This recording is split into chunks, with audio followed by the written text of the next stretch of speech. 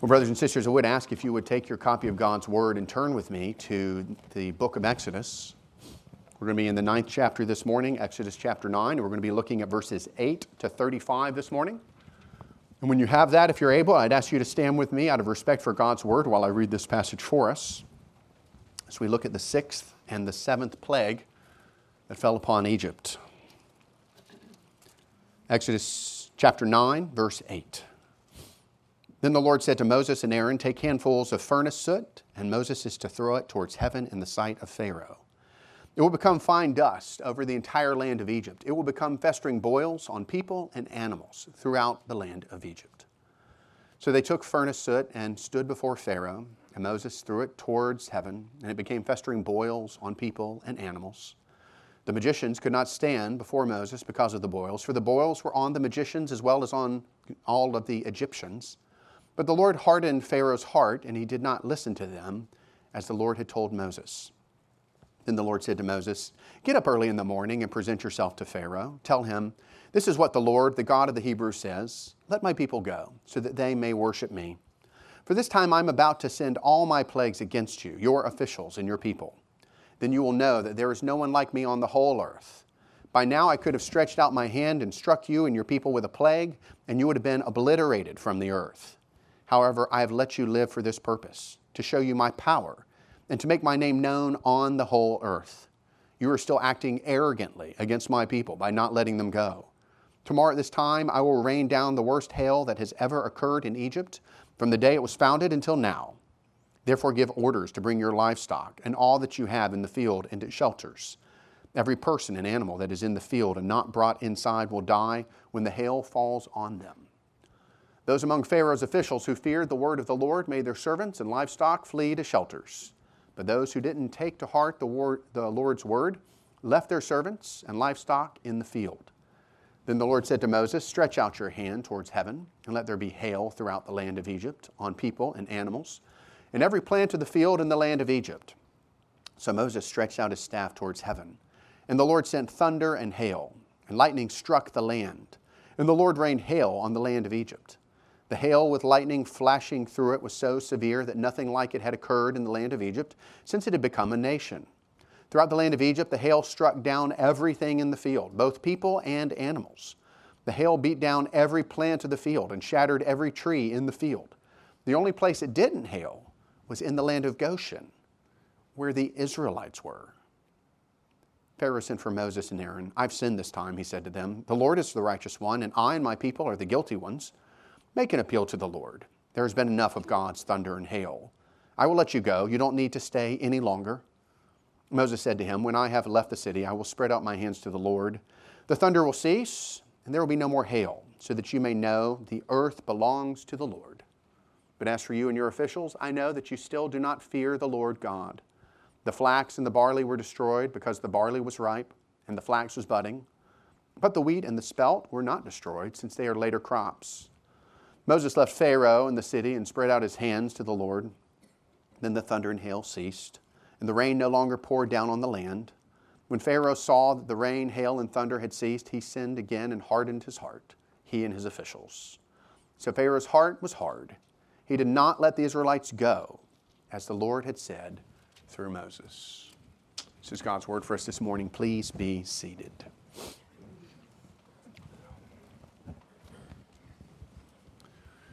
Some of you may remember that on March 11th of 2011, a 9.1 Richter scale earthquake struck in the Pacific Ocean very near the country of Japan. And shortly after that, the quake was so powerful that it triggered a massive tsunami. And the wave of that tsunami, it went at something like 130 feet high waves, and it traveled at something like 400 miles per hour until it reached the coast of Japan. And those are just massive numbers, 130 feet tall, 400 miles per hour. And the damage in the Tohoku region of Japan was catastrophic. On that day, some 20,000 people were killed by the tsunami. And I really can't imagine what it must have been like for the Japanese to look and see these waves coming at them at such unbelievable speeds. You know, they probably saw that first wave, but of course a tsunami is more than one wave. It's wave after wave after wave of destruction. And because there's so much power at work, when a tsunami hits, the destruction that is left behind, it's total, it's complete. And I have to think that's how it was for Pharaoh and the Egyptians. As God's plague fell upon that land, something like a tsunami, wave after wave after wave, until the nation was utterly and completely destroyed. So as we continue our study of the book of Exodus this morning, that's what we're seeing as we look at this sixth and the seventh plague, the boils and the hail. It's two more waves of God's wrath is coming against the nation, and His wrath is severe, and it's leaving intense destruction. But it's going to be interesting because when we move from the sixth to the seventh plague, you'll see that the Lord actually ratchets up the intensity of the destruction. And that intensity is only going to grow as the subsequent plagues come. So we're continuing our study in the book of Exodus this morning. 2 weeks ago, we looked at chapter 8, verse 1, all the way to chapter 9, verse 7. And we looked at the second through the fifth plagues. And we saw that God began His judgment, of course, by turning the water of the Nile into blood. But then He followed it up in rapid successions with wave after wave of suffering. And we saw the plague of frogs and the plague of gnats and the swarm of flies. And ultimately, the livestock of Egypt were killed. And as we've gone through this, we've seen that these plagues were intentional. God knows what He's doing. And in sending these plagues, He's making a very clear statement that He is God and that the idols, the gods that were worshipped by the Egyptians were not God. He's humiliating the false gods of Egypt on purpose. He's also doing this. He's revealing the hardness of the human heart in the person of Pharaoh. He's showing us in Pharaoh something of the hardness of the human heart because of sin. And He's also doing this in these plagues. As they have progressed, we've noticed that the Lord has made a distinction between those who belong to Him and those who don't belong to Him. So the people of Israel, they suffered during the first three plagues along with the Egyptians. But after that, in the fourth and then on, God made a point to say that no longer would His people suffer because He was making a distinction between them so that the Egyptians would know that it means something to belong to Yahweh. It means something to be under the protection of God. You see, it's a beautiful picture of the reality that God's people are not destined for wrath, but God's people are destined for salvation. It's a beautiful picture of that reality. Now, looking at chapter 9, verse 8, all the way to verse 35, and the plague of the boils and the hail, we see this tsunami of God's wrath continue to pound Egypt. And God is really, He's unleashing His fury in wave after wave. And as we look at these two plagues, we're going to learn two key truths this morning about our God. So if you're taking notes, two truths about God from Exodus chapter 9, verse 8 to verse 35. First, we're going to see that the Lord is sovereign. It's a repeated theme in Exodus. The Lord is sovereign. We'll see that verses 8 to 12. And then we're going to see in a special way that the Lord alone is God. We'll see that in verses 13 to 35. The Lord alone is God, and that teaches something about our hearts and what we should be, or who we should be worshiping. So let's look at that first truth then. The Lord is sovereign.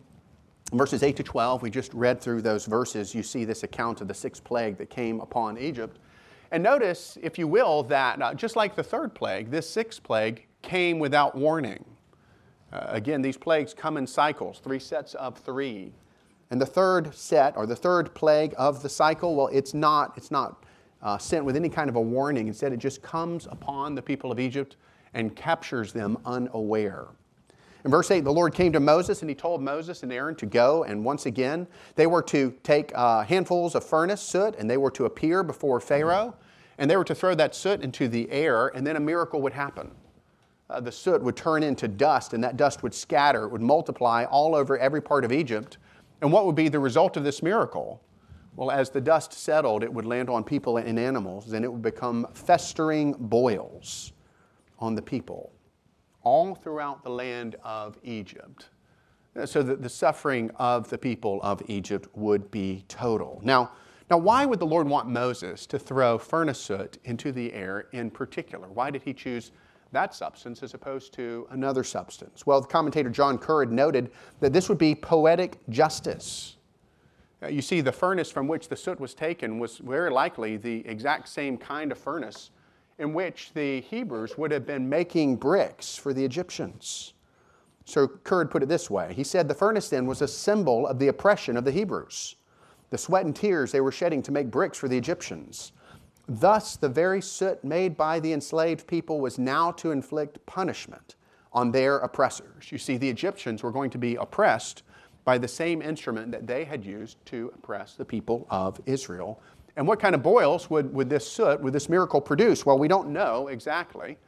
And so commentators have offered different suggestions. Some have said that it was leprosy. As you read through the Old Testament, leprosy is a dreaded disease. Others have suggested that it was smallpox, which has been a scourge up to recent times. And others suggest that the boils were produced by skin anthrax, which produces a large swelling on the skin, followed by massive boils and blisters, and it destroys the skin. We don't know exactly what kind of boils they were, but we do know that this plague was very severe. It was a terrible plague. Moses obeyed God's command. He threw the soot into the air. The miracle occurred. The dust settled, and there were festering boils on both people and animals, and the suffering of the Egyptians was extreme. And look in verse 11. You notice that even the magicians, and who are the magicians? Well, they're the ones who arrogated to themselves the position of opposing Yahweh in a special way. They were going to use their occult practices to show that they were just as strong as Yahweh. But of course, now they're covered from toe to head. Starts at the bottom and goes to the top with these boils, and the suffering is so bad that they could not even stand before Moses. Yahweh caused Moses to be able to stand before Pharaoh again and again and again, but the false gods of Egypt, they cannot enable these magicians even to stand when they're suffering from Yahweh's plague. But I want you to notice in verse 12 that things are even worse for Pharaoh.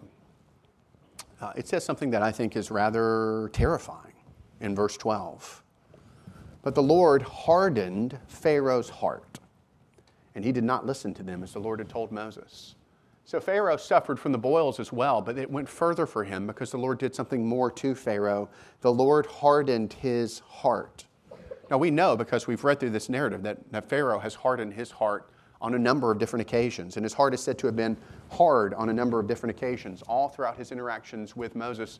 But now the Lord is doing something. Now the Lord is stepping in. Now the Lord is judging Pharaoh, really.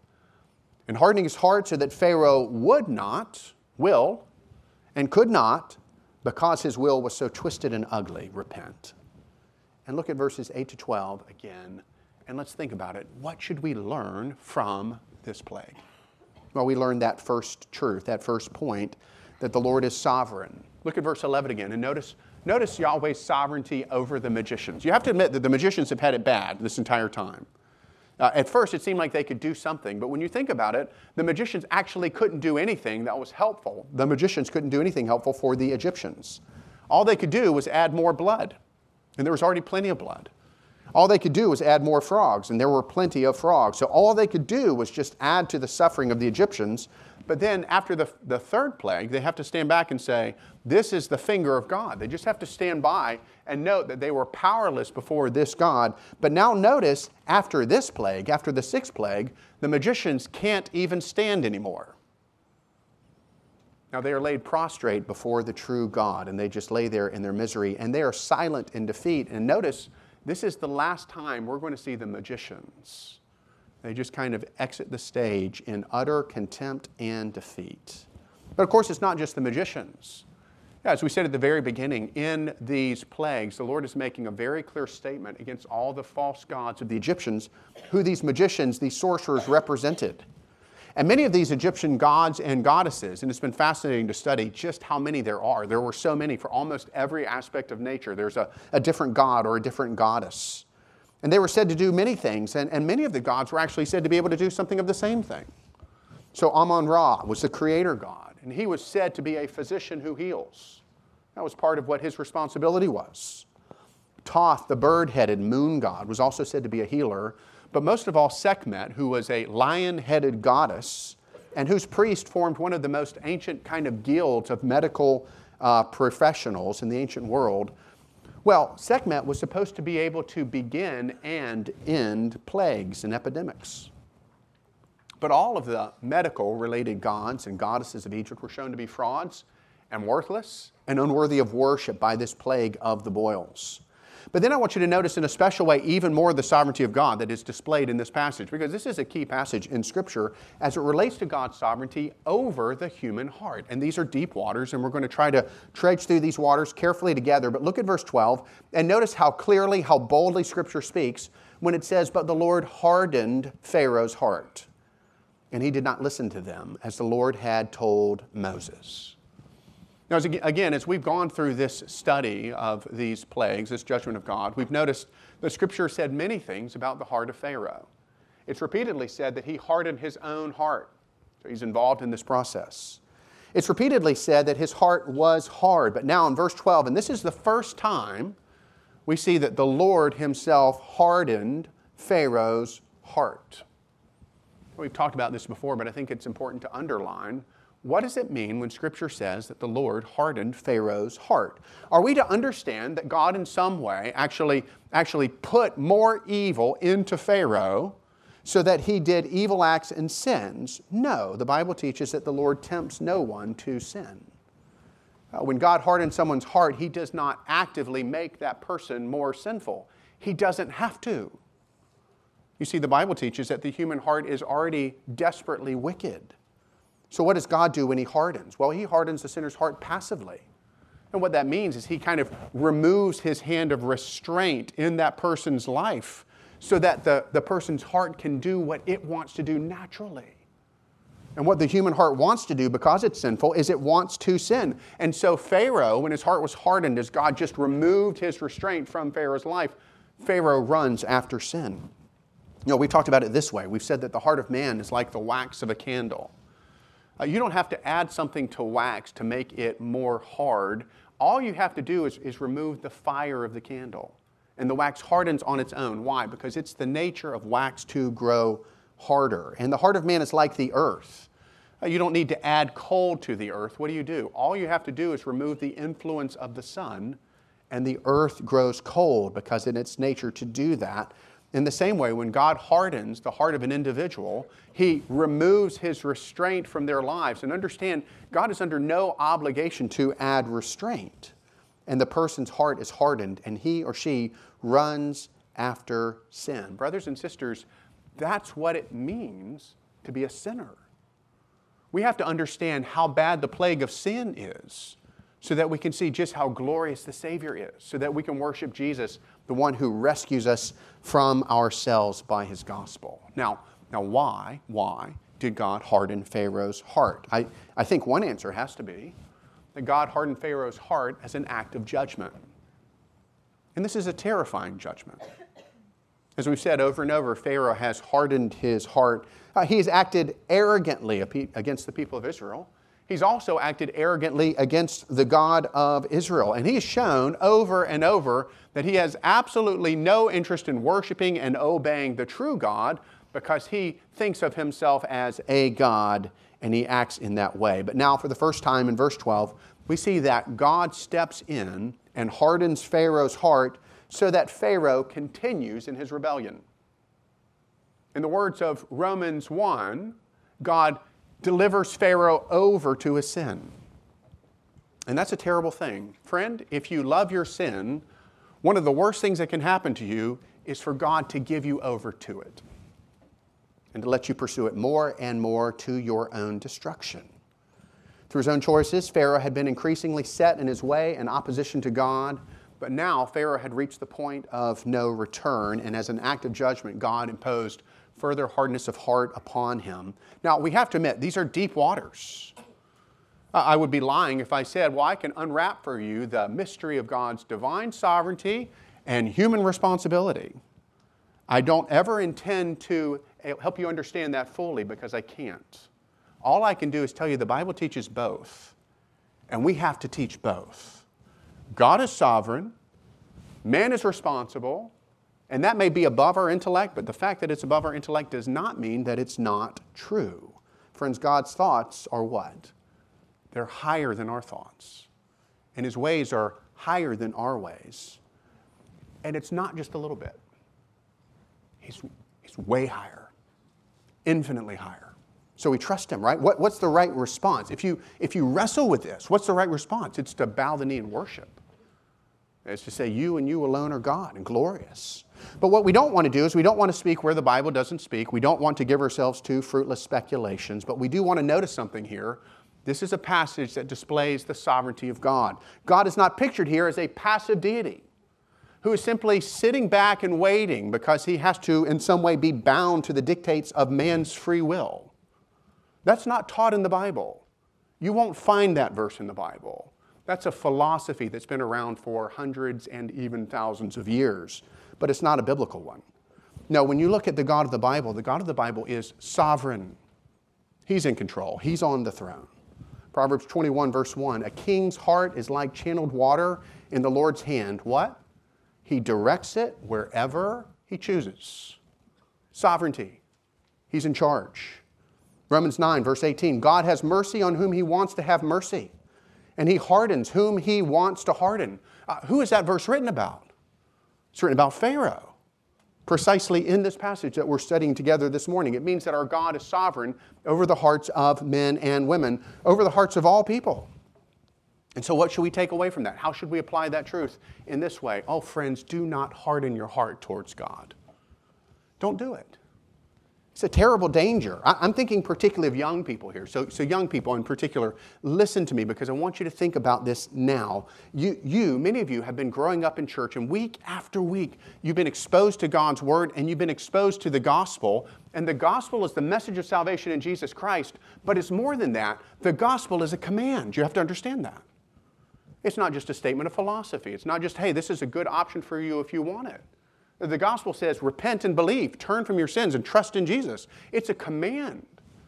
But if you've been hearing the gospel week after week after week and you have been resisting and not obeying that command, well, friend, you've been acting like Pharaoh.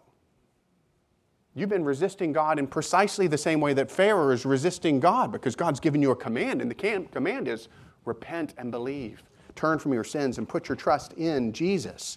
Young people, understand it is a dangerous thing to harden your heart towards God. And it happens so often. So many young people ignore the gospel call. They do not repent. They grow up and they tell themselves, well, Christianity's probably just made up anyways. Or they say this, hey, I'm young. I've got time. I can enjoy myself for a while, and later on, maybe after I get married, maybe after I get kids, then I'm going to take this whole religious thing more seriously. Either way, what are they doing? They're resisting God. Young people understand that's what you're doing. You're resisting God. And there is no guarantee at all that you're not going to find yourself one way in a very dangerous place, because the Bible teaches that a time may come when you have your last time. And God steps in and He hardens your heart towards God, towards Himself, as He did to Pharaoh. And that would be an act of judgment against you. And what would that be like? I think it would be like this. You're just going to care about Jesus and Christianity less and less and less. Just as the wax gets harder and harder, just as the earth gets colder and colder, the things of God, the things of the gospel are going to be less and less attractive to you. And you're going to find the things of this world become more and more attractive. Oh, I want to be like this pop star who's so wealthy. Oh, I want to have those nice cars. Oh, I want a perfect family. Oh, I want a wonderful house. And the things of God and the things of Christ are going to be utterly uninteresting to you. And as soon as you can, you're going to leave it behind. And you have to understand, that's a dangerous place to be. Because while some people, by God's grace, actually do later repent and believe and put their trust in Jesus, they do come back, many, many, many do not. I've been following Jesus long enough now to see many people who I cared for turn away from Christ. And now they have no interest in Him at all. Many of the young people that I grew up with in my youth group growing up, they have absolutely no interest in Jesus and in Christianity at this point. Two of my closest friends in Bible college, these guys were Bible majors. They studied God's Word every single day for 4 years. And they said they were going to be pastors. Well, they left, they graduated, and what did they do? Well, they hardened their heart. And now Chris and Eric have absolutely no interest in following Jesus as He's presented in the Bible. They're just living for themselves in different ways. And I pray that they'll repent. I would love to see that. I'd love to see that happen. But you have to understand, that's not guaranteed. It's not guaranteed that they will repent. So, don't harden your heart. This is a great opportunity for young people to do this. Take it seriously. The Bible says that faith comes by hearing, and hearing the Word of God. So read the Bible for yourself. There's a reason that for 2,000 years, men and women have given their entire lives to studying God's Word. It's not because it's worthless. So read the Bible for yourself and love your own soul enough to check out the claims of Jesus. He said he was God. He said he was going to die. He said he was going to rise from the dead. Here's a question. Did he do it? Did he do that? Well, because if he did, it changes everything. It changes everything about your life because Jesus intends for you to turn from your sins and trust in him. And I pray that you will. The Bible says, 1 Corinthians 6, now is the acceptable time. Today is the day of salvation. And we're not guaranteed tomorrow. So you look at this first point, this first truth. We see that our God is sovereign. There's a second truth. The Lord alone is God. Verses 13 to 35. I thought about an event in my own life as I read these verses this week. After graduating from college, me and a friend, we traveled back across country. And when we found ourselves in Kansas, and it was Kansas, we found ourselves in an unbelievable thunderstorm that also included tornadoes. And it was night, and it was dark, and the lightning was everywhere. And it was just strike after strike after strike. It almost felt like day at times because it was so bright, because the lightning was just everywhere, dancing across the sky. And it continued to do so for hours without stopping. And even though we were inside of a car, it was honestly a little scary. But you know what? It was also beautiful, and it was fascinating. But friends, we have to understand the storm that's talked about in verses 13 to 35, it wasn't beautiful. It wasn't fascinating. It was only terrible because this was a supernatural storm. This was kind of a physical manifestation of the fierceness of God's wrath towards the Egyptians. It was a deadly tempest that killed anyone and anything that was in its path. Let's look at these verses again, verses 13 to 35. Then the Lord said to Moses, "Get up early in the morning and present yourself to Pharaoh. Tell him, this is what the Lord, the God of the Hebrews, says. Let my people go so that they may worship me. For this time I am about to send all my plagues against you, your officials and your people. Then you will know there is no one like me on the whole earth. By now I could have stretched out my hand and struck you and your people with a plague, and you would have been obliterated from the earth. However, I have let you live for this purpose, to show my power and to make my name known on the whole earth. You are still acting arrogantly against my people by not letting them go. Tomorrow at this time, I will rain down the worst hail that has ever occurred in Egypt, from the day it was founded until now. Therefore give orders to bring your livestock and all that you have in the field into shelters. Every person and animal that is in the field and not brought inside will die when the hail falls on them. Those among Pharaoh's officials who feared the word of the Lord made their servants and livestock flee to shelters, but those who didn't take to heart the Lord's word left their servants and livestock in the field. Then the Lord said to Moses, stretch out your hand towards heaven, and let there be hail throughout the land of Egypt, on people and animals, and every plant of the field in the land of Egypt. So Moses stretched out his staff towards heaven, and the Lord sent thunder and hail, and lightning struck the land, and the Lord rained hail on the land of Egypt. The hail with lightning flashing through it was so severe that nothing like it had occurred in the land of Egypt since it had become a nation. Throughout the land of Egypt, the hail struck down everything in the field, both people and animals. The hail beat down every plant in the field and shattered every tree in the field. And the only place it didn't hail was in the land of Goshen, where the Israelites were. Pharaoh sent for Moses and Aaron. I've sinned this time, he said to them. The Lord is the righteous one, and I and my people are guilty ones. Make an appeal to the Lord. There's been enough of God's thunder and hail. I will let you go. You don't need to stay any longer. Moses said to them, when I've left the city, I will spread out my hands to the Lord. The thunder will cease, and there will be no more hail, so that you may know the earth belongs to the Lord. But as for you and your officials, I know that you still do not fear the Lord God.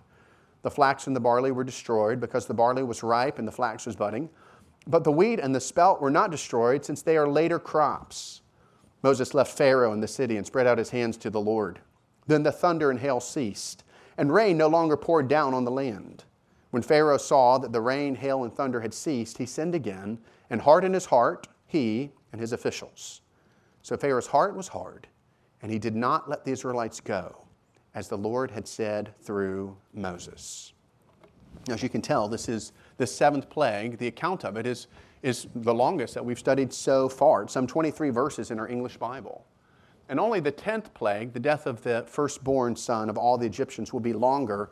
But I think you notice also that there's a significant escalation in severity of this plague. This was a devastating storm. So in verse 13, the Lord tells Moses to once again confront Pharaoh and command him to do what? Let the people go. Do you notice that God's command hasn't changed at all? Do you notice that his terms haven't changed at all? Yahweh is the king, and he demands full surrender. He demands total obedience from Pharaoh. And then in verse 14, the Lord says, "For this time I'm about to send all my plagues against you, your officials and the people." And when he says that, I'm going to send all my plagues, the idea really is that he's going to send the full force of his plagues. That's how the New International Version of the Bible translates it, and I think that's right. And it means this. It means that the first through the 6 plagues, those were bad. But now the 7th, 8th, 9th, and 10th are going to be far worse. There's going to be an escalation here. In verse 15, the Lord lets Pharaoh know that he could have destroyed him and all Egypt by this time, but God had a purpose. And notice, what is God's purpose? It's to glorify himself. God's purpose is to glorify himself because he's glorious, and Pharaoh has a part to play in that. And so Pharaoh needed to go through the 7th plague as well. Now look at verses 18 and 19. You see how the Lord describes what this storm, what this plague of hail is going to be like. He says, "Tomorrow at this time I will rain down the worst hail that has ever occurred in Egypt, from the day it was founded until now. Therefore give orders to bring your livestock and all that you have in the field into shelters. Every person and animal that is in the field and not brought inside will die when the hail falls on them." Now understand, isn't it gracious of God to give the warning? Our God is a God who in wrath, he remembers mercy. He warns them, this is what's going to happen. So respond, believe my word and respond, and bring your servants and your livestock in so that they do not perish. And at this point, we actually see something remarkable, something we haven't seen before. Some of the Egyptians actually start listening to the Lord's word. Something's happening here. And actually later on, when we get to the Exodus, we'll see that it's not just the people of Israel that leave, but there's a mixed multitude that also goes with them. And surely some of those were Egyptians. What's that a picture of? It's a reality that God's salvation has always been for all peoples, that his heart is for all peoples. So we see this remarkable thing. Some of these Egyptian officials, they pay attention, right? And they bring their servants and their livestock in. They flee to shelters. But of course, most don't. They're still trusting in the gods of Egypt to protect them from Yahweh. Their hearts are still hardened and hard, just like Pharaoh's. And so in verse 22 to 26, you see what happens. Moses stretches his staff towards heaven, and this storm comes right when God said it would come, and it was fierce, with lightning and hail and death. And the hail in particular was severe, so that anyone who was out in the field, any animal that was out in the field, they died as a result of this plague. And notice what happens to all the plants and the trees. Well, they're splintered, they're shattered as a result of this storm. This is a fierce storm. Verse 24 says that there had never been a storm like this since Egypt was founded as a nation. Historians tell us that that was around 3150 BC, or some 1600 years before this storm.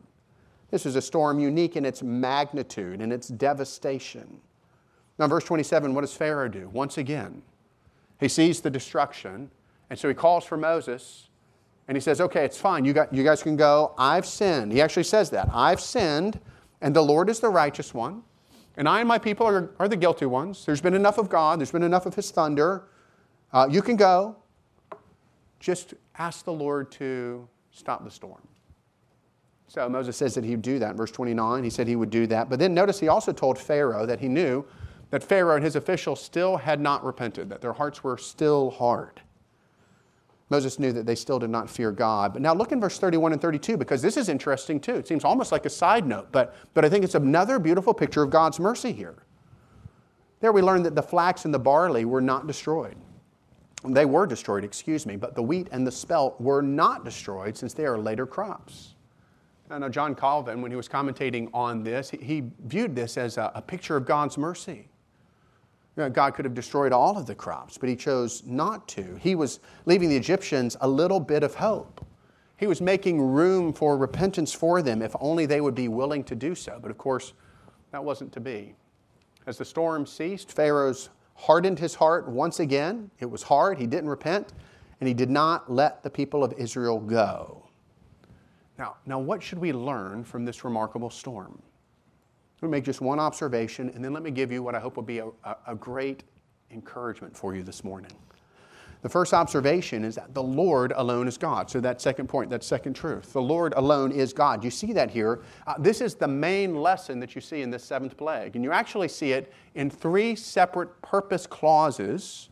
One in verse 14, one in verse 16, and one in verse 29, where Moses explains to us why God is doing what He's doing, where the Lord tells us why He's doing what He's doing. So look at verse 14. First in verse 14, the Lord tells Pharaoh that He was about to send the full force of His plagues, all my plagues, if you have my version of the Bible, against Pharaoh, so that Pharaoh would know that there is no one like me, Yahweh says. There's no one like me on the whole earth. In other words, Yahweh wanted Pharaoh to know that He, Yahweh, had unique power. Unique power. And that power was going to be seen in this storm, a storm unlike any other that had ever been seen in the history of Egypt, a storm that was unique in violence and devastation. And then in verse 16, look at what it says there. The Lord continues to tell Pharaoh that He had let Pharaoh live. Literally in the Hebrew, caused him to stand. It was the Lord Himself, as it were, that was propping Pharaoh up so that he would be able to go through this. Why? To show you my power and to make my name known on the whole earth. In other words, Yahweh wanted His defeat of Pharaoh to be a display, a proclamation of His universal glory, of the fact that God is worthy to be glorified, to be worshiped by all peoples. And friends, that's exactly what happened. Obviously, the people of Israel, they worshiped God for His power seen in these plagues. They praised Him as they went out through the Exodus. In Exodus 15, we're going to see them sing a song of praise to the Lord for His victory over Pharaoh in Egypt. But then think about it. 40 years later, what happens? They come to Jericho, and Rahab the harlot is there. And what does Rahab the harlot tell the two spies?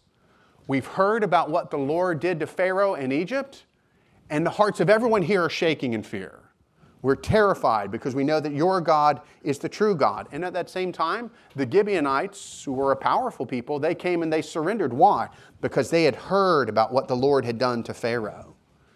And 1,500 years after that, when Paul wanted to point out the sovereignty of God, how did he point out the sovereignty of God?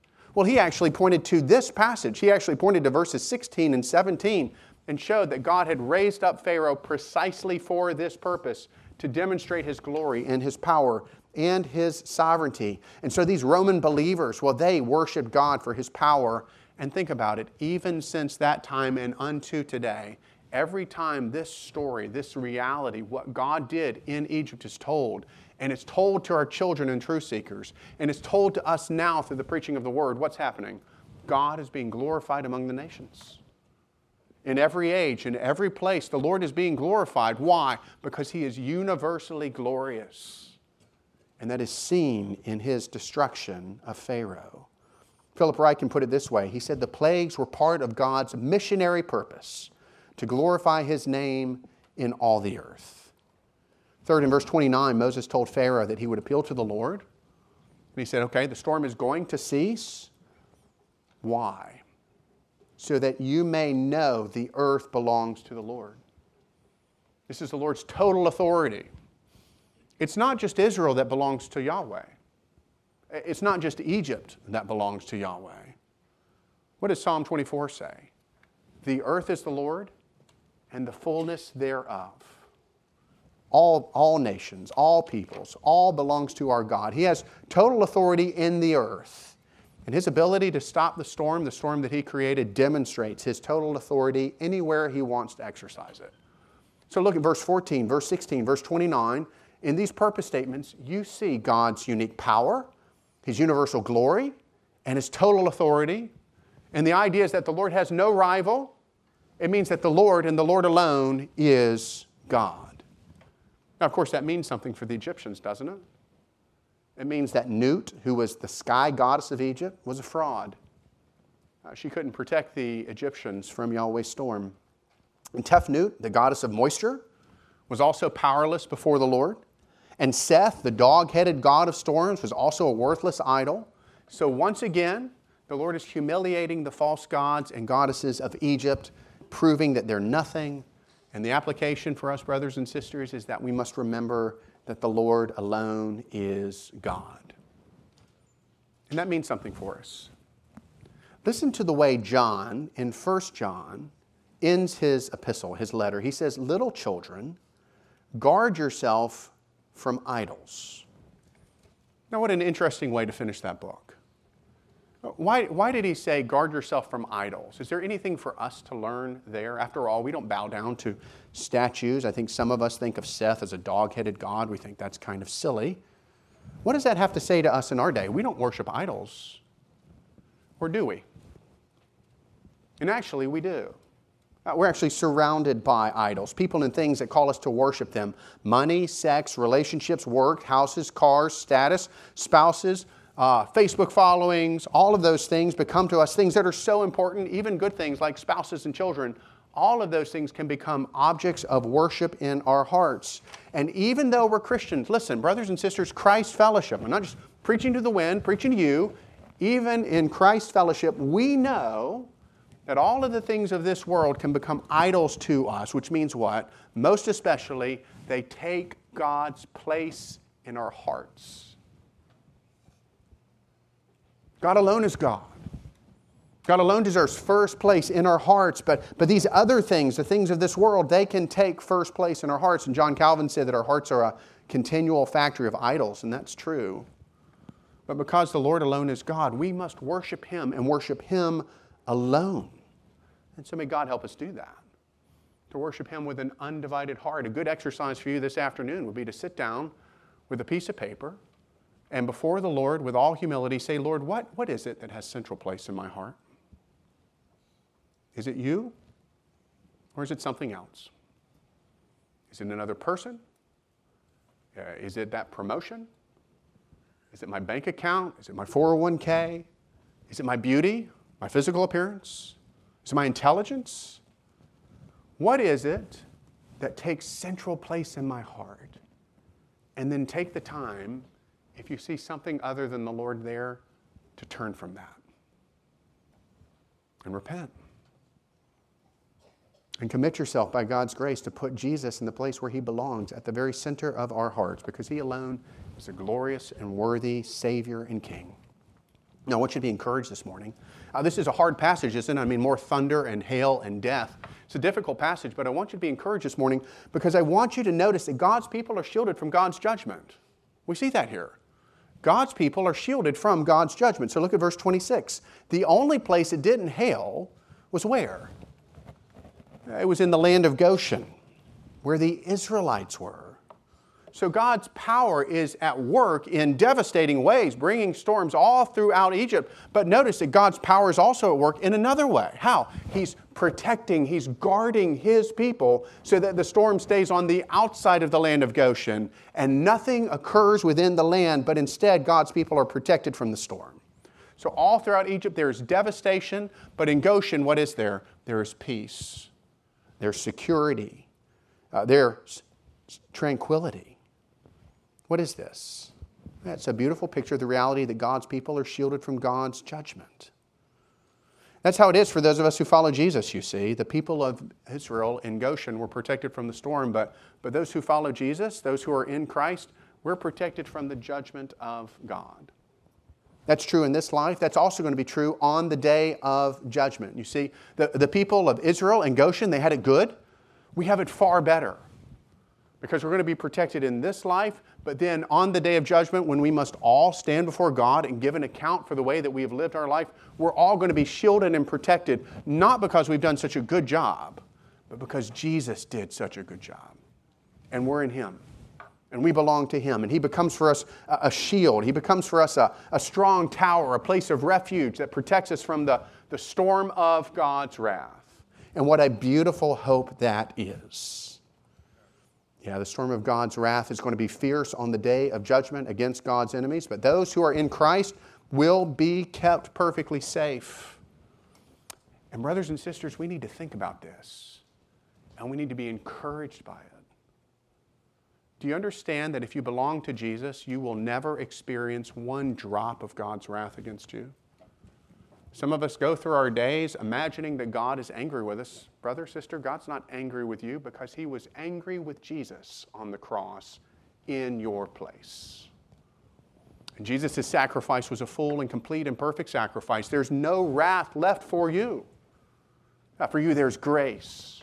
For you there's favor. For you there is fatherly love and care and protection and guidance, and at times even chastening, keeping you on the right path, so that the day will come when you will stand before God and you'll have to just bow the knee and declare that Jesus is God, and do so with great joy because He is your Savior, your elder brother, your intercessor, your friend, your righteousness. There's no one like Jesus. And what a blessing to think that we're just like the people of Israel. As they're protected in Goshen, so we are protected from the wrath of God because we are in Christ. And so, friend, as we conclude this morning, let me ask you, are you shielded from the wrath of God? Sitting where you are, listening to the sermon this morning, are you shielded from the wrath of God? Are you certain that on the day of judgment you're going to be able to stand, not because of anything you've done, because of what Jesus has done? Friends, you can. That's the gospel. That's the hope that we have as those who follow Jesus, is that there's a salvation that is available, and it's available this morning. You see, the Bible contains bad news. It teaches that all of us were created to know God and to love God and to serve Him. That's why we exist. You're not a cosmic accident. You're not a collection of chemicals and energy. You're a person created by God with a specific purpose, and that purpose is to worship God and know Him.